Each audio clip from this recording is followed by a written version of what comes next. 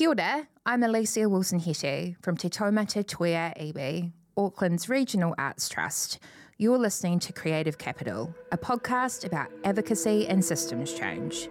We're exploring the role that arts, creativity and culture play in Tamaki Makaurau, with a focus on the people behind the work and their vision for the future.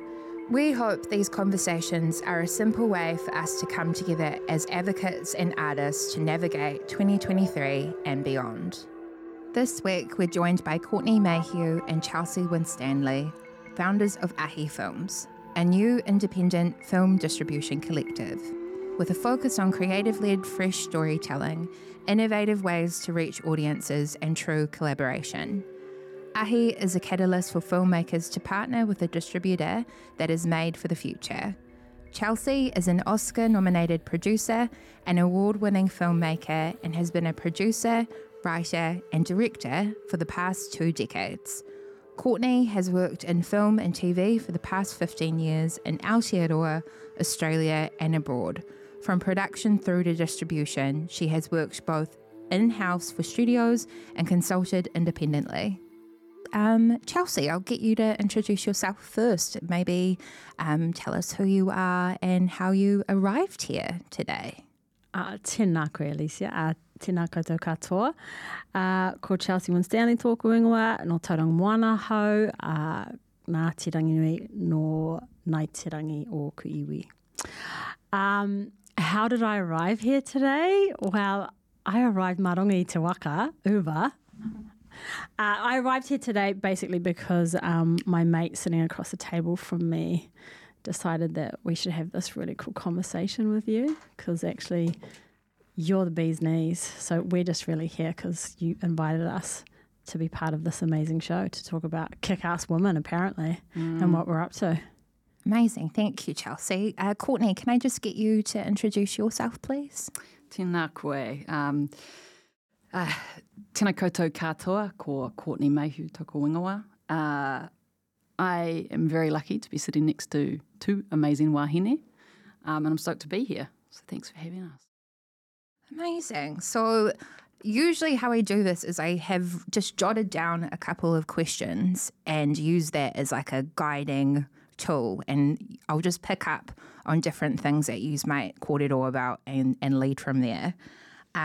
So I was just wondering and reflecting on the amazing kaupapa that is Ahi Films. What was the catalyst for this kaupapa and how long have you been collaborating together? Do you want to go or should I? Well, I mean, personally, so my kind of filmmaking background or career has been in the production space. So I've been making stuff for a couple of decades now. But I've always felt that in order to make something yours really or have full control over that, whatever you're making, is probably the most important thing that you could possibly do for not just yourself but for future generations, because part of the filmmaking process involves a whole lot of different moving parts. But if you don't have control from the beginning to the very end, you can get lost, your story can get lost, it can get changed, the message can get changed when you put it out there to the world. And it might not be something that you had ever intended it to be. And I think in this environment where we now need to be more and more cognizant of what that ownership looks like and feels like, then for me, I've always wanted to participate in every single part of the filmmaking process. So in terms of what Ahi does as a distribution company, you know, getting stories out into the world, so that's really been a space that's been occupied by nobody that looks like me, nobody that looks like Courtney, and we've had to kind of be at the mercy of what these distributors determine to be good content. Now, I'm sorry, but a lot of that ain't good content, and it's not content for me, and it doesn't represent me, and it doesn't represent a whole lot of people. And so I really wanted to be involved in this because it's not just for me. Like I say, it's for the next generation who don't have to maybe do this, be opening that kind of door. I just want them to be in that space and be confident about that space and know what ownership of that space looks like. So my first foray into distribution was with What We Do in the Shadows. That was a really silly film that we made a few years ago now. And I love it so much. And that was probably the most perfect film to maybe have a go at what distribution looked like. Yeah. So we took a punt, we took a chance on ourselves and the content that we knew we had something really good. And we knew that in order to put it out into the world and be in control of that, we had to participate in that. So you can traditionally give it over to a distributor if you like. And most of the time you should and you have to, because it's actually a lot of work, and Courtney can tell you that, how much work's involved. But it was a specific film, eh? What We Do in the Shadows was a specific film with a specific talent that already knew who their audience were. Yeah. So the disconnect that we found and had worked with distributors in the past is that they don't really know the audience, because they're often just brought in at the very beginning to tick a box, to get some funding, often from Film Commission or other funding bodies, and then really they're out of the loop, out of the picture, and they don't come back into the picture until the very end. You're about to put it out. But this is something that we want to disrupt, and something that, Court's going to talk to for sure. So what we had to do, though, in that instance is like, okay, we've got to take a massive chance here. We've got to put some money where our mouths are. If we want this to be put out the way we want it to be put out and to be seen in the way we want it to be seen, we need to take a bit of a leap of faith in ourselves. So we put a shit ton of money into the release, into the distribution, because that's the other part. It doesn't come for free, eh? And, as much as you want to put in cash, you also you are pulling in all your favours from all sorts of people in all sorts of different directions to make that a realisation. So we just did it, and we were like, you know what, this is going to be on our terms. So we did a bit of a hybrid scenario. And what that meant is that we controlled the creative, because it's a really important part of it. And then we used Madman really to do cinemas and like sending the movie there. Because that's a whole nother beast that you have to get into. But we weren't interested in that. We were interested in getting the message to our audience. And that's something creatively that I think I'm so excited about Ahi, because together we have the smarts and the brains about what that means from the filmmaking process to the end. Anyway, long story short, we put a shit ton of money into it. Crossed all the fingers, the toes, the everything, the legs, no more children, did all the things. And then we were the highest grossing film of New Zealand, local film of that year. And I truly believe we were, because we were right behind it, 100%. The creatives were behind it. So it was our message going out there. We were creating it. We did crazy shit like, made a beer with our name on it. We changed that Wellington sign down at the airport. We were at the Comic-Con kind of convention of New Zealand with all our actors getting all made up. But, this is all the stuff you've got to do to drum up all the support to make that happen. We were just doing stupid little things, but having fun with it. That's the biggest thing, I think, is you got to have fun, eh? So when this opportunity came around, it actually, Courtney and I had met back in Sundance 2019. With a film, Meta to How Mum Decolonise the Screen. And it was just one of those, you meet someone and you're like, yep, we're going to work together in some form, some capacity. And then just as the years kind of rolled over and just checking in with each other, knowing there's gap to be filled. And who else is going to do it? Well, us, obviously. Yeah, I love that. Courtney, have you got anything to add to that? Yeah, I mean, as Charles said, it was what I think is really cool is this could have been something that could have been just talked about. We could have just, every time we caught up and had a coffee or went for a walk, that's all we just did is talk about it. But what I'm happy is that we have got to the point where we're doing it. Yeah. Because I think it's really easy in the film industry in particular to, someone used a certain analogy with me recently, and it was a guy, he was the CEO of a company, and he was talking about how you walk in, when he first bought his house, there was a chandelier there that they were super ugly. I want to get rid of that chandelier, super ugly. They move in, other things take precedence. Years later, the chandelier is still there. And I think what you can do, and what I do, is I talk about that in terms of our fan extractor for our oven in my house, which when I walked in, I was like, that's so ugly. And it's still been there for 2 years because everything else has taken precedence. So we could have sat there and kind of gone, yeah, no, that should change. But you just end up just doing the same old. So when I'd come back from Australia, Charles was back from LA, and we had a kōrero around it, and, basically with COVID and all those things meant things dragged out a bit, but then we got to this place, and, it was just about shared values and shared ideals, and going, okay, what can we actually do together to materially put that into action? Yeah, that's so exciting. I love it. So reflecting on that, I guess, and something I was thinking about in relation to this space is like, and I found this quote, and I thought I'd read this to you and see how this lands. Imagination is one of the most powerful modes of resistance that oppressed and exploited folks can do and use. Bell Hooks said that. And I've been reflecting on that idea a lot, the way you both are reimagining what is possible for the film sector, I think, and storytelling more broadly.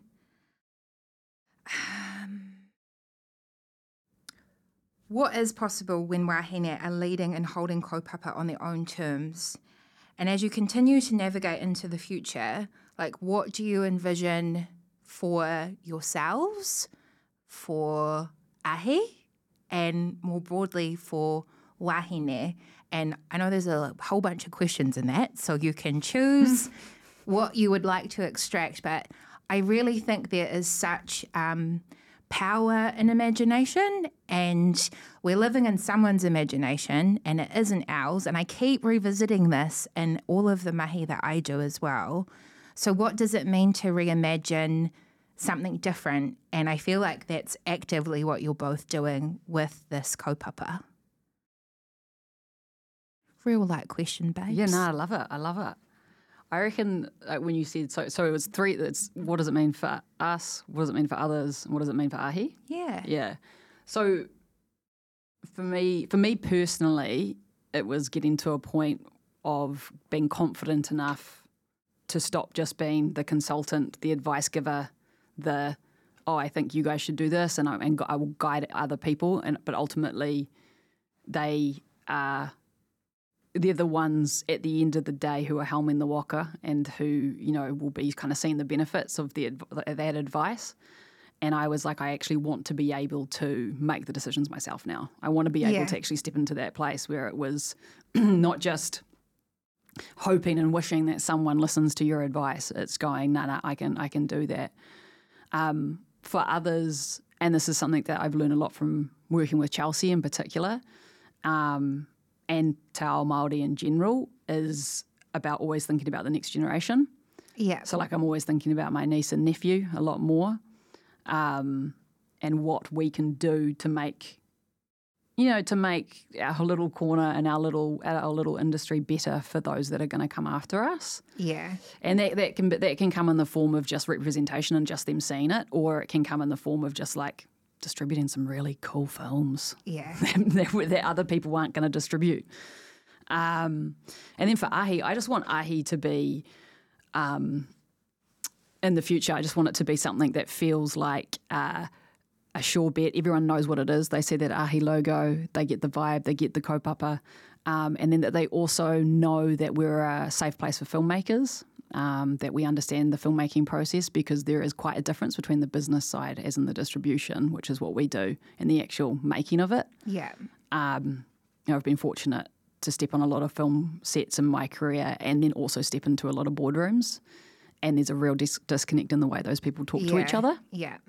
So I think I really want Ahi to be a place where that disconnect is not present as much, that it's collaborative, and that we get known for knowing how to take really fresh ideas and awesome storytellers to audiences, because we are at a really tricky stage in the screen industry. Yeah. Everyone's fighting for eyeballs. And it is really hard because you cannot do what you used to do. I can't market a film like I used to when I was 23 years old and I had my first job as a marketing assistant at Paramount Pictures New Zealand. That used to just be so easy. And now you've just got to think a little bit more out of the box. So I just want to, I hope that we're known for being a bit out of the box, taking risks. Yeah, I love that. Calculated risks, not too much. Not losing money. We have to make money. That was me just getting rid of money. I suppose, for me, and tautoko heaps of what you're talking about, sis, but, I guess what we're doing and what we want to do is a distribution disruption. Yeah, and that's kind of what we're all about, because we've participated, like you say, in the space. You've been part of those campaigns, or been in those boardrooms, or been in part of this distributing films, and just like hands up in the air, or you're just rolling eyes because people either take your ideas and roll with them, and happy days, which is great. But then, it's where does that for me, it's mana motuhake. For me, it's tino rangatiratanga. And that's what participating in every part of that filmmaking process and pipeline does. And for the future, it will show just all sorts of things, whether it is representation, but also about women in charge of their own financial literacy, business. Being in charge of all those things is super important for not just our daughters, but our boys too, to enable them to understand that they can actually participate in all of it, and they should participate in all of it because it's their stories. By the way, love a bit of bell. Oh, bell hooks. Yeah. Imagination stories they come from imagination, or iterations of something else that exists or whatever, but it's all imagination. She's on point. She is, eh? Yeah, she's awesome.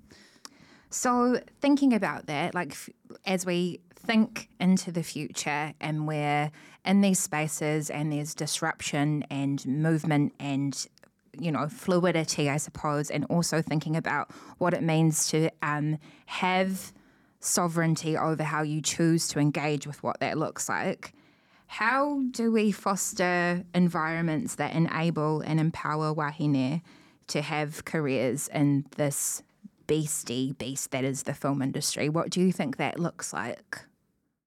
Not leaving them alone is a big one. I've been a lot of the time in spaces, I've been the only one.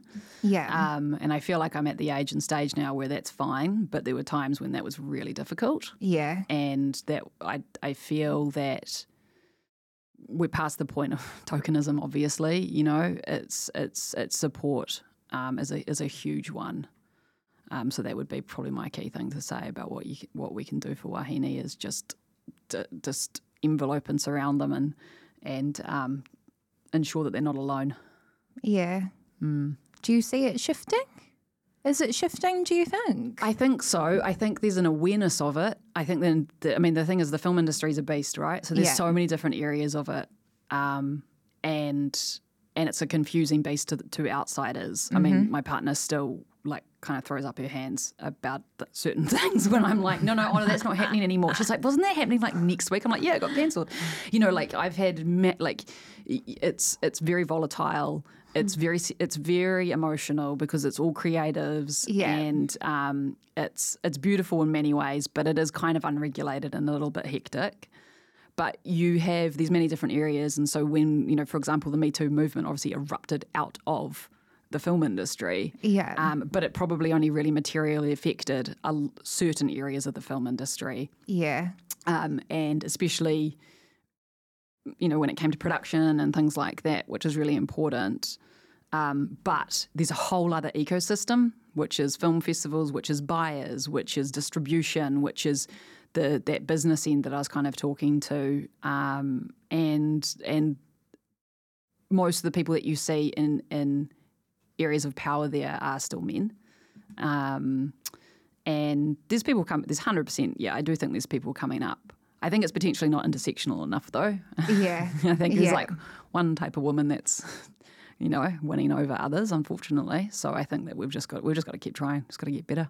Yeah, totally. Yeah, because these are the people deciding what we watch on screen. Yeah. And they're not representation, the film industry is not representational in any way, shape or form of society in terms of who is in power. Yeah. So, and they, we all know how much stories influence us and how much what a young person sees up on the screen is going to stay with them. Absolutely. So, I totally agree. Yeah. Yeah. What do you think, Chelsea? Going back to your original question, is about creating safe spaces for women to either feel, the great thing about Ahi is that you'll walk into the office and the beautiful environment that Court's kind of created in that space, you feel at home. That's really important. Because, if you're coming in as a filmmaker and wanting to share a story, it's a vulnerable thing to do. Yeah. And especially for women. So I think that's really beautiful that there is a really safe space to do that. And we've already got so many women coming to us with stories. It's awesome. It's awesome. And it's so that's such a good point though, physical space. Like I was like, we need toys in here. Like we need because I was just like, I want if a producer's what like, kind I've of got toys, babe? Oh yeah, it's all adult toys. Nah. That's a different podcast. That's a different podcast, babe. Yep. That's another film. But, it is like there was a lot of thought to the point where it's probably been too much thought in terms of the actual physical space for me when it came to Ahi. I wanted it to feel like it was someone's home and anyone that could walk in there and not feel out of place and not feel like it wasn't for them. And that's everything that we're going to do is going to be striving for that. Whether we achieve it, let's see. But it's also taking risks, eh? Well, I mean, it shouldn't be called a risk though, but about giving women opportunities and chances to have a go in particular parts of the industry. We do this a lot in production all the time. We're always trying to support women in those roles. And another, thing we do with the talking about imagination, reimagining the Disney films. That's all women working behind the scenes in that. Incredible. And allowing us to grow capacity in roles of writing, directing, producing, performance, acting. So that'll be the same for us in terms of Ahi. It's about actually seeing who's out there because the distribution space is a creative space and there's so many opportunities to maybe give women who never thought that they can have a career in that. You talk about it before about all those different roles that are involved in putting, a film out into the world. How do you communicate? Well, we are 50% of the population, just women in general, whatever, but that's a whole lot of the audience that haven't really been served before. But how do we speak to each other? And to the point of distribution also being a creative space. I literally on the way here was on a call with our whole team that are working across the release of a film called Talk to Me that we're releasing in Australia and New Zealand with some partners. And there was 10 of us on the call and there was one guy.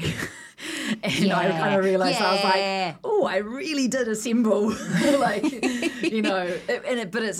the film, it's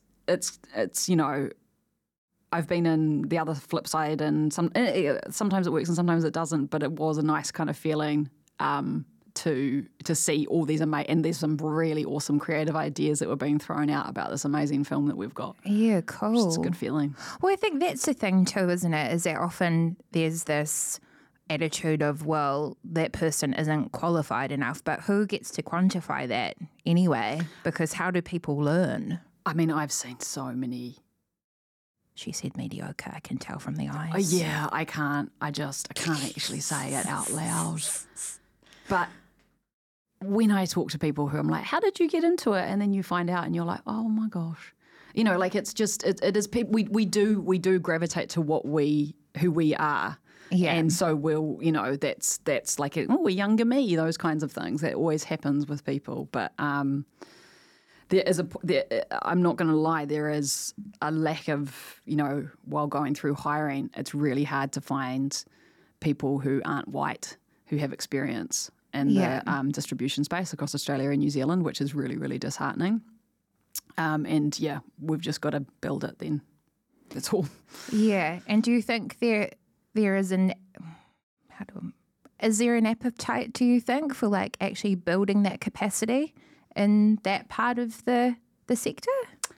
Or what do you think needs to happen in order for that to be a clearer pathway?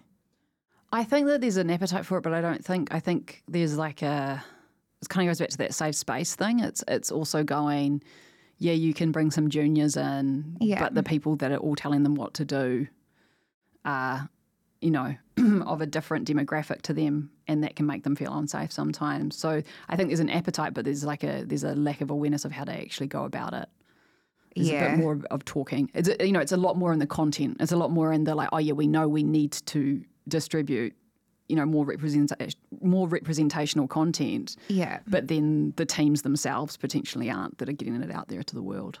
Yeah, got ya. So what you're saying is infiltration? Yes. Yes. Yes. Love that. What I'm saying is, does anyone want to come work for us? She said job offer. Yeah. Well, because often it's shoulder tapping. Hey? Yeah, it is. Yeah. And it's people will just Hugely employ who in they this know, industry. It's so tiny. Yeah, that's right. It's so tiny. So, you have to be the change you want to see in a way. So we have to do that. We have to open those doors. We have to try and just educate people too that there's some really interesting creative jobs in this space that maybe people haven't thought about before. Yeah, that's the other thing. It's not a job that I ever knew about when I was at school or at university. You know, like there's just not. It's a because in Australia and New Zealand, typically distribution in general, once you get in, you don't leave. Yeah. And a big reason is because it's a sweet deal. Like it is. Like once you go, oh, okay, maybe I'll go. Like I'm in marketing. All right, sweet. I'll just go see what else I can do. Okay, I don't know if I really want to market banking products, when you've been in this like film space, it is really exciting. You get to watch movies at work. It is, you don't want to leave it. And so what happens is the same people stay and they're there for a very, very long time. And I think it's why sometimes we become, it's so stupid for something that is, about entertainment and actually relies on technology and things like that. Sometimes it's just extremely old school in comparison to other industries because there's not fresh blood always going in. Yeah. And there is a real thing of, only hire people that have film experience. And I understand that because I have been in those situations where I've hired people who didn't have film experience. And yes, you do have to, because there are some weird nuances to film distribution that you have to. But yeah, I think it's about letting people know that we exist. Yeah, and it is an exciting space to work because the content is always fresh. Always fresh, yeah. You're basically working on a new product every couple of weeks. It's like constant startups. Like you're always, and then you just So it's really good for people who have like a project-based mentality. Or ADHD. Or ADHD. Hands up, ADHD. Please. Yep, 100%. Are you saying, I suppose, in that part of the machine that is moving, are you saying that there is more genuine diversity and in terms of the storytelling? Are you seeing a shift in that space? I reckon Chelsea as a filmmaker, it'd be cool to hear your... Well, yep, for sure, because people are feeling more confident about people accepting of ideas or want to hear them and then want to see them. Because you imagine what the environment or landscape looked like even, 10 years ago. If you've got stale, pale, male, white dudes as distributors and you've got to go and kind of, get some interest from them in order for you to get some money from the Film Commission or another funding body, and they're probably just staring you blank and they're like, because you want to make a film about my bleeding vagina or something like that. Well, back 10 years ago, they'd just be like, I don't see an audience for that. It's like, no, of course you don't, because you don't bleed. Yeah. But guess what? Half of us bleed, and we bleed every month. And maybe that topic too back then would be a bit like, I'm not sure. But I just saw a poster for like a vampire film about this woman who has bats in a bleeding vagina or something. It's like, fuck, you wouldn't see that like 10 years ago. I mean, you'd see it, but you probably wouldn't see, like we would, you wouldn't come across it. Yeah, you wouldn't come across it. I want to see that movie. Yeah, I know. Right, you want to see it? A whole lot of bats going hard out. Anyway. Yeah, I think you're getting them. I see it internationally, like with the films that come to us, because we obviously acquire both local and international films, and there are some really interesting international ones that come your way, even out of the US. And then there's a lot of like really good intentions that aren't quite getting there, like people going, this is, because it's telling this underrepresented story, but then you dig into the way they're telling it and who they're using to tell it, and you're like, okay, we're not quite there yet. Yeah. That's a really good point, actually, and it's a good, really powerful place for us to be because, there hasn't been much responsibility about that for a long time about who is telling these stories, who is behind telling them. So if you can be part of that conversation where you're like, hang on a minute, are you the right people to even be telling that story? It can actually be helpful in a way to producers and filmmakers because I've probably never had many people maybe just say, hey, hang on a minute, are you the actual right people to tell this story? Because at the end of the day... And we're not the arbiters of that, right? It's good to ask them. It's That's the so great good. thing. Yeah. Because people, it's a business, sure, Yeah. and people are going, I want to make money. So sure, you want to make money, but out of who and how are you going to do that? And have you got the right permission to be extracting that story to commodify it?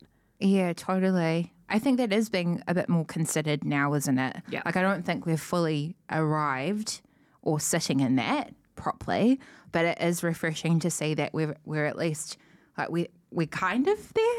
There's still a lot of work to be done. I think a lot of we're kind of there, and I think a lot of the reason why we're getting there is that people see it as like, I don't want a potential comms crisis, as opposed to it actually coming from a good place. Yeah. But that's fine. Like, if that's the reason that you say no to a film because you're like, this is going to get cancelled on Twitter, and it rightly should or whatever, fine, but like we're all still navigating and working through the kinks, and story authenticity and story sovereignty is going to be an ongoing thing that we're never ever going to completely settle. We just have to always be kind of attuned to it and listen to communities and what they want, and individuals, No community is homogenous. I've said this so many times to filmmakers when they're like, we've got this one advisor, and I'm like, I can't, that's cool, but it doesn't feel right still. Yeah, totally. And I think that is often the risk when you're centering, diverse communities in these conversations, is that often people do think it's a monolith.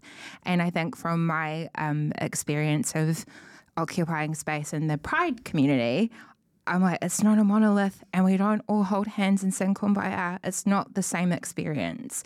So how do you be more considered when you're wanting to have a multitude of different stories being told? Consider that a little bit more deeply, or interrogate that a little bit more deeply when you're collaborating with people. Yeah, and because I've been that advisor and that consultant as well, like accidentally. So with the Pride community stuff, like I've worked on queer films, especially when I was in Australia, and they would ask me stuff that I'm like, that look, if it's around, like I can say from me as a bisexual woman, I'll give you my point of view, but like, no, that's not an issue that I feel qualified. You need to talk to someone else about it. Yeah, and that Yeah, when you've been that person as well, you kind of know that it's not fair to be lumping it on one person as well. Yeah, absolutely. Yeah, I remember in an email once someone saying to me, we have a drag queen coming to set, what pronouns should we use? I was like, ask them. Just ask. I mean, this is the other thing, right? Like, I think we are in a weird part of human history at the moment where there doesn't feel like there is a lot of space for people just to get it wrong, which I'm like, 100%. Get it wrong. It's actually okay to get it wrong. It's how you learn from that, or what does the learning look like, or how do we create better environments for people to sit in uncomfortability and learn? Because I think there isn't a lot of space to do that currently for whatever reason, because, cancel culture, which I find is the bane of my life every time I start to really unpack what that actually is, because I think it uses shame in such a reductive way of people of like, you got it wrong, we're going to shame you, you're going to go in the corner and you're going to be quiet. And usually that tactic is used on women a lot, of like, you got that wrong, now shut up and we never want to hear from you again, go into your little cave and stay there.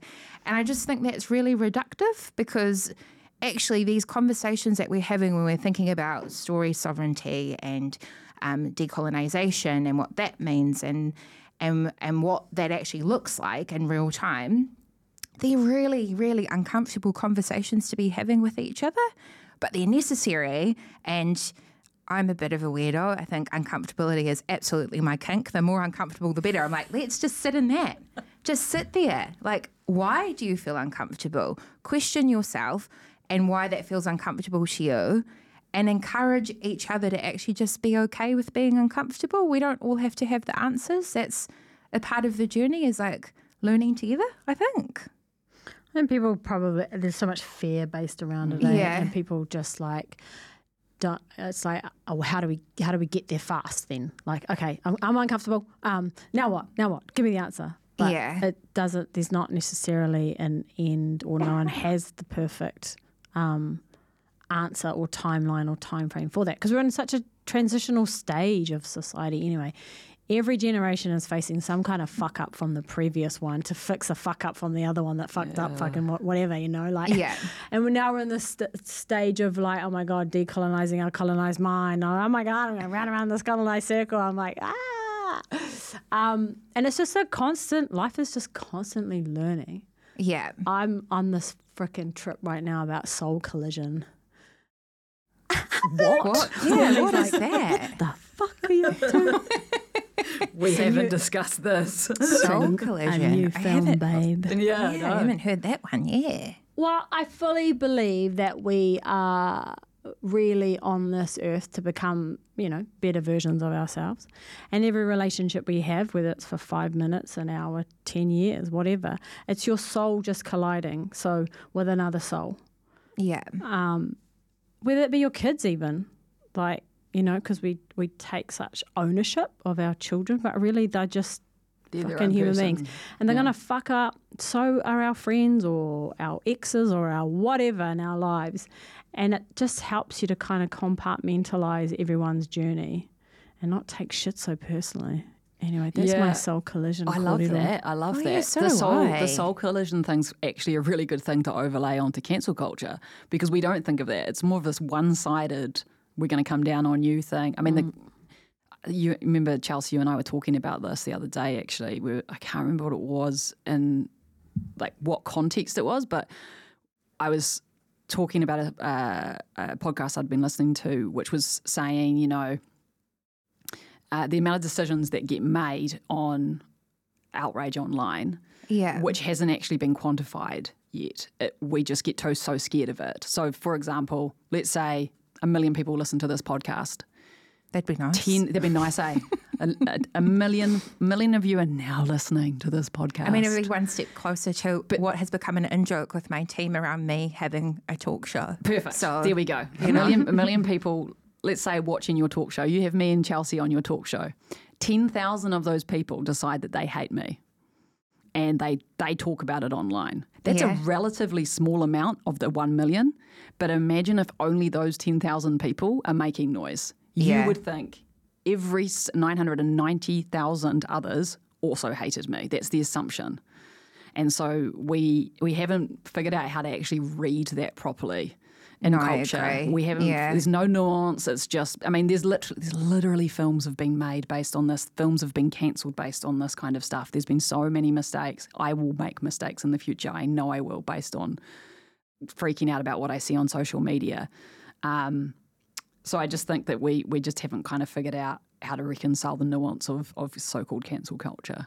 Yeah. Well, and maybe giving more noise to the love, fuck the hate. There's so much. Yeah, we give so much space to hate. Yeah, I totally agree, and I think that's something, and it keeps resurfacing in even these episodes that we have been having and making around joy, and how joy is actually super, super radical, and I think it shouldn't be, but actually it is quite radical. And so what does that look like when we sit in that, and that's the driver, and we're moving out of a real scarcity kind of mindset and into more abundant thinking? And I think it is when you, in industries that are creative, that have very limited resource a lot of the time and are hugely competitive, I think it's really easy to get stuck in the scarcity of, oh, there's not enough, and if that person has that piece of the pie, then what am I going to have? I don't think we can afford to do that anymore. It's well, actually, there's enough space for everyone, and if we move towards that and what that looks like, then actually we all win, and that is leading with aroha, opposed to this well, that guy's got that thing and now I have nothing. I don't think we can afford to continue moving that way anymore. And that's it's how I want to proceed with the team at Ahi is stop with the comparisons. Let's not look at what everyone else is doing and go, oh, they're doing it crap. We're going to do it so much better. Just let's talk about how awesome we can do it. Yeah. Like that's another key thing, because I definitely get pulled into that, because it is the way the film industry is. We publish our box office results every weekend. What other industries like every weekend? This is how much money we made. It's so weird. Yeah. The whole reason they did that to begin with was it's a pissing contest, right? And so it creates a very, very competitive and comparative environment, which I don't think is healthy. And it's more just about going, all right, yeah, how can you proceed with joy and love and enjoy what you're doing and know that you're doing something cool and interesting?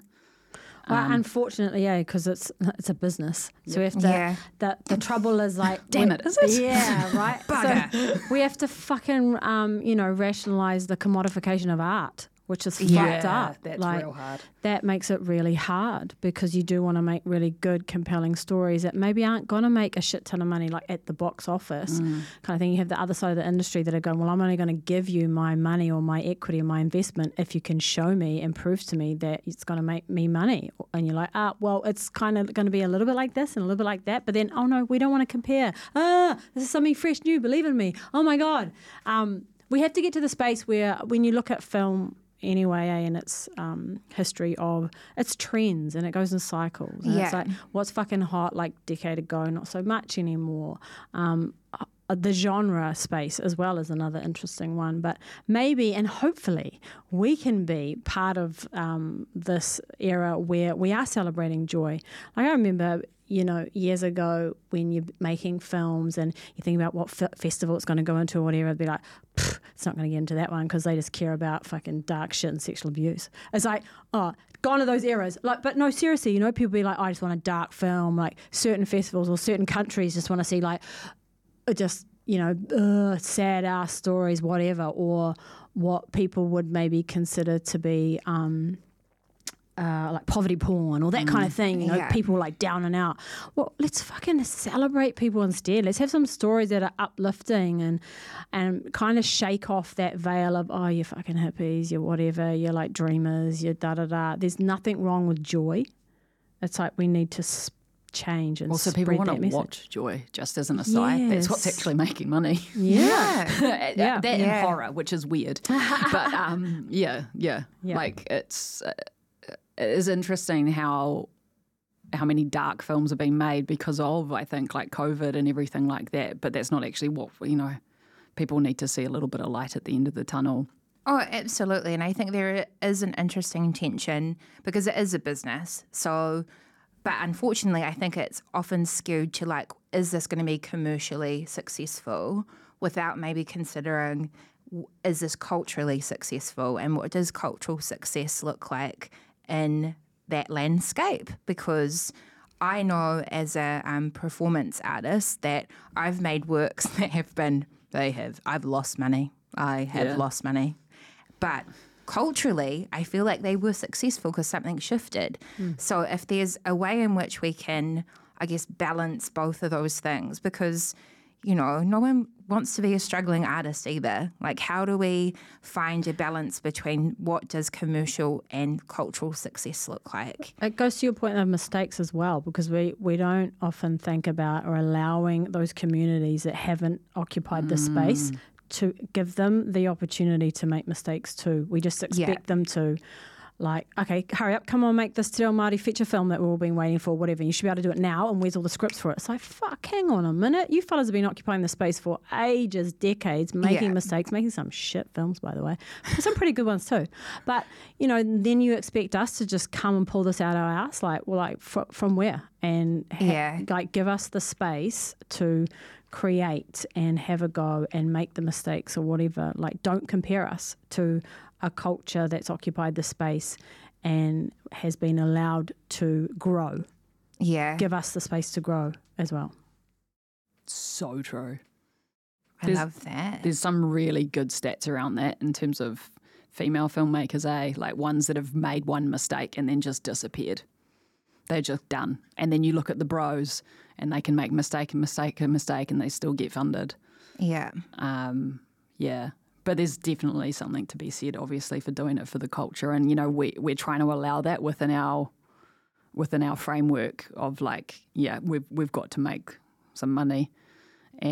But how do we then still do those things that we know we will lose money on. Yeah. It's just about being smart about it, but we know that they're going to be culturally important. Yeah, totally. it's a delicate balance. It is a delicate balance. I think we're getting there slowly but surely. I'm very optimistic. Yeah, 100%. We have to be, eh? Yeah. Hope. And this is where you play Hope for a Generation. Yeah, I know. Fat Pretty Strong. I literally went to go sing it. I was like, what am I doing? So I suppose thinking about that then, and then kind of thinking up and out again and into the future and what that can look like, what let me just get more questions. What is your hope for film practitioners practicing out of Aotearoa when you look to the future and what that could potentially look like? I really want our stories to travel more than they do. Yeah. Which is weird coming from a distribution company that's specialising in Australia and New Zealand right now. But it's something that we as a distribution company aren't turning our eyes away from. Yeah. We're very much wanting to help filmmakers in that space. So I really want them to, be able to travel like they should and deserve to be. But I think also probably my next one is just like finding the audiences that they deserve to find, because there's been way too many amazing films that I've loved and no one I know has seen them. And I know all the reasons for that, and I get it. It's always going to happen. But I just think as much as everyone in the industry can possibly do to try and actually get to audiences, the better. Because discoverability is such a massive issue in general. Yeah, totally. Yeah. I mean, people don't know what they don't know, and they don't know what they don't see. And so, I think truly we have to be part of that. When we make stories, and everyone has a story to tell. We're all human beings. We have shared experiences. We talk about, the Indigenous experience. There's 1 billion Indigenous people around the world. They've got the same shit going on that, is a direct relationship to colonisation, which is just hundreds of years of oppression, but it comes out in kind of similar ways, you know. So that means we have a global audience for our films. We just do, but we're not the only people to be telling a particular story. There are so many subsets of society that we could rep and could get films out to, because the globe is, we can get there, Yeah. So I see us taking over the universe, to be fair, so yeah. I'm into it. I'm totally into it. I'm totally into it. I see a future of little sleep. I see. No, I'm down. But lots of happy little, generations to come. Yeah, because Courtney fucking opened that door for them. Yeah, absolutely. And I think this is it, right? It's like often, and I've been reflecting on this in my own arts practice, sometimes when you're doing the doing, you probably won't see the fruits of your labour, and that's actually okay too. I think settling that in yourself and going, but it's going to be a little bit better for the next person behind me, and that feels good. That feels really good to know that, it's small cultural shift, and we're all in the doing of shifting the culture in whatever the way that might embody. And that's quite exciting to think that it's going to just be, what will that look like once we're all taking over the universe, as we all are, and how will that shift and change the culture? So that's really exciting to me. What I would like to add to that kind of massive big dream is it's okay just to plant the seed. Just okay to plant the kakanoa, but at least you're doing that part. Yeah, totally. You don't have to then stress out your entire life then trying to make that a realisation, because it might not happen. Yeah, but totally. Are you doing that because I look stressed? Are you making sure I know that? Self-care. She said self-care. Because I'm thinking about my own exit strategy from life now. Yeah, 100%. When do I always want to be lying on the beach chilling out? No, because sometimes that stops people from doing anything. Yeah. Is to think that the goal is way unachievable or too big. It's not. You just have to start somewhere. Yeah. Yeah, I agree. Start somewhere. Yeah. Yeah, definitely. Well, I could talk to you both forever, but we do have to wrap this up. So I would just like to acknowledge you both and your generosity in this kōrero, and I'm genuinely so excited to see how you continue to fuck it up with Ahi Films in the best way possible. Then now you cue Cuff It, fiance. Well, yeah. Oh my God.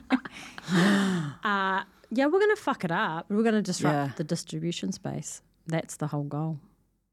Dreamy. It's going to be so rad. I'm very excited. And scared. No, I'm excited.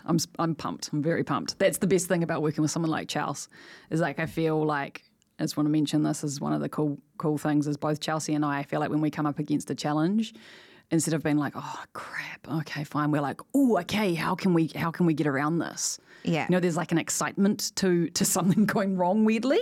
It's like how can we fix this? And that's such a cool place to be in, because I've worked with other people who it's all doom and gloom when you come against a challenge. But that kind of just constantly feeling like, yeah, like let's just be one better, and like, yeah, how can we work this for us and for everyone that we want to work with? Yeah. It's awesome. Love that. And we're off to Cannes in a couple of weeks, so check in with us, see how we go there. And then Beyonce in Paris, but you're not coming. Shut up, don't rub that in. I've got to go to New York to raise money for... Don't make me feel bad. Yeah. Thank you. It's been awesome. Kia ora. Kia ora. Thanks so much for listening to Creative Capital, brought to you by Te Taumata Toia Iwi. You can learn more about our mahi at www.tetaumatatoiaiwi.org.nz. Please also get in touch with any feedback or ideas for the series too. Ngā mihi nui.